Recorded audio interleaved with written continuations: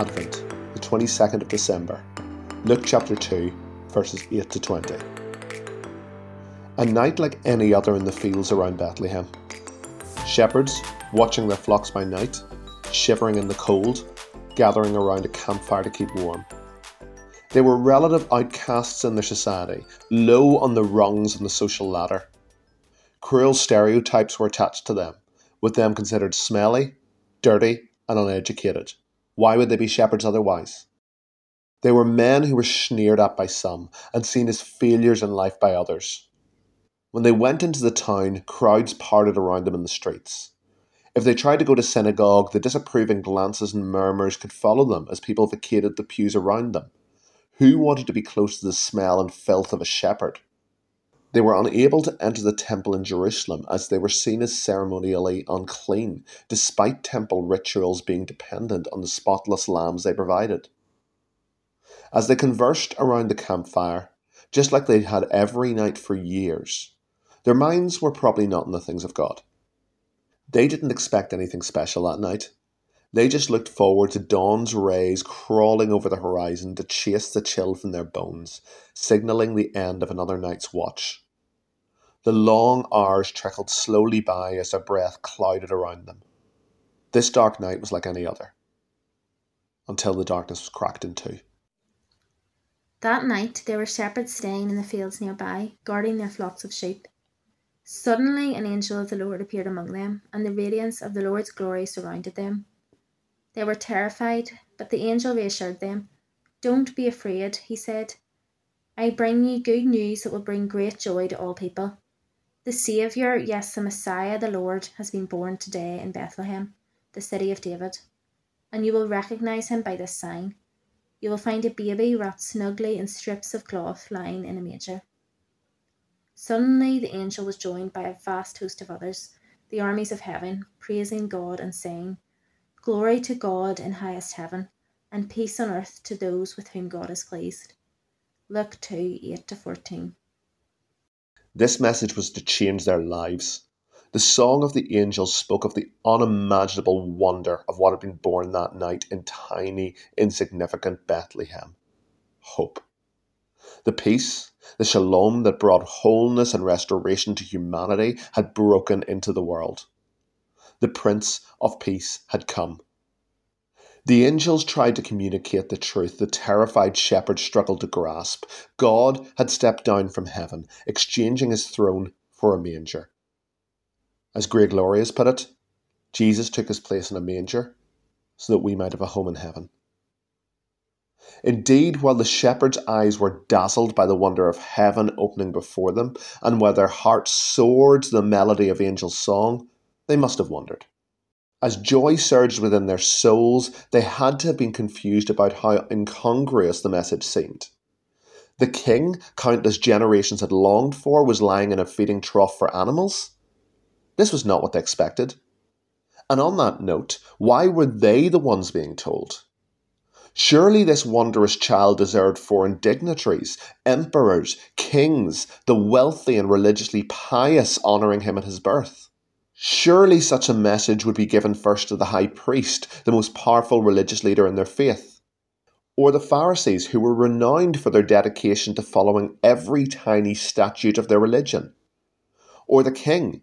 Even though he was a puppet, renowned for his paranoia and cruelty, he still held the reins of political power. Or even the emperor himself, the one humanity viewed as the most important person on the face of the planet. Surely these would be the people angels brought the good news to. Why had the angels come to a ragtag bunch of shepherds? Even at his birth, the trajectory of this child's life was being foreshadowed. This encounter with poor, marginalised outcasts was not to be an isolated incident, with the promised one becoming known for spending time with those ignored, judged, and rejected by the rich, respected, and powerful in society. This visit of angels to the lowly echoed the prophetic words of Isaiah centuries before of what would happen when God stepped into his creation. The Lord looked and was displeased to find there was no justice. He was amazed to see that no one intervened to help the oppressed. So he himself stepped in to save them with his strong arm, and his justice sustained him. Isaiah 59:15-16. Another surprising observation of the proclamations of the shepherds is worth making. Some scholars have noted that shepherds were often perceived as dishonest, grazing their sheep on the land of others, or stealing other sheep to add to their flock. Writings from the time advised those reading not to buy goods from shepherds as it may have been stolen. As a result, it is worth stopping and reflecting that the first people to be told of God entering the world were those whom many viewed as criminally suspect. In a powerful bookend, this child's last moments were also spent in the company of criminals, those executed alongside him. Like the shepherds, one of these criminals recognizes some of the truth of who he is, identifying Jesus as an innocent man. Jesus was to reply with words of mercy and loving compassion despite his own agonizing suffering, gasping with some of his last breath before death. I assure you, today you will be with me in paradise. Luke 23:43. This king's interactions with lost people who society judged as irredeemable were to frequently resonate with unimaginable love and mercy. One final reflection. The message the angels sang spoke a powerful truth that the shepherds struggled to comprehend. The God who lovingly crafted all creation, who had stood over empires and the enemy's cruel scheming, weaving a plan through millennia to save humanity, still knew and cared for each of the shepherds. They were insignificant in the grand sweep of history, mere breaths here today and gone tomorrow, but they were still known and loved by their Creator. Hundreds of years before, a shepherd boy who would one day become a king grappled with this wonder.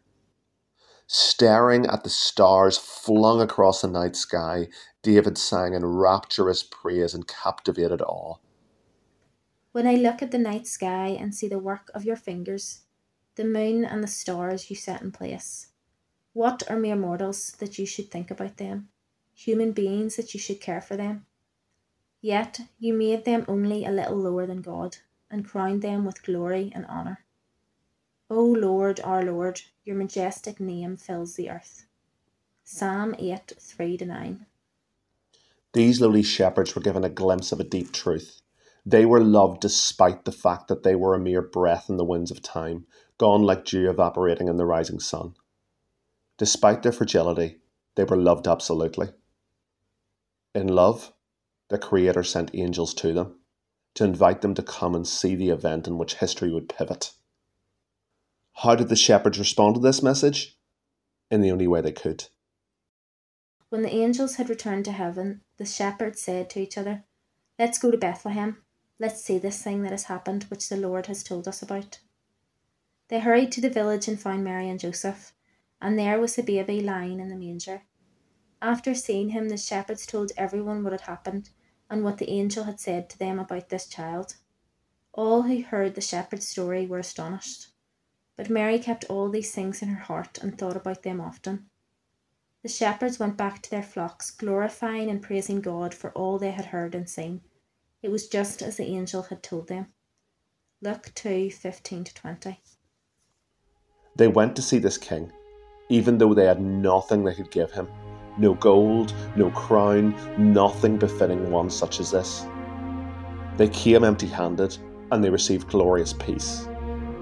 They responded with joy and worship, dancing back to their flocks in the fields, telling every bewildered person they stumbled across what they had seen.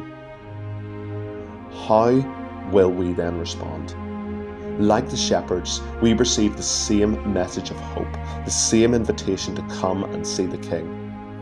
Like them, we can bring nothing, coming into his presence completely empty-handed.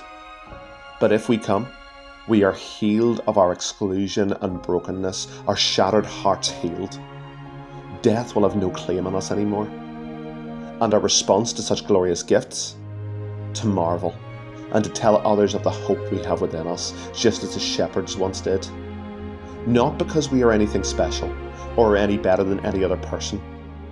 We are simply mere beggars, loved beyond our wildest dreams, telling other beggars beloved by a king where to find life-giving bread.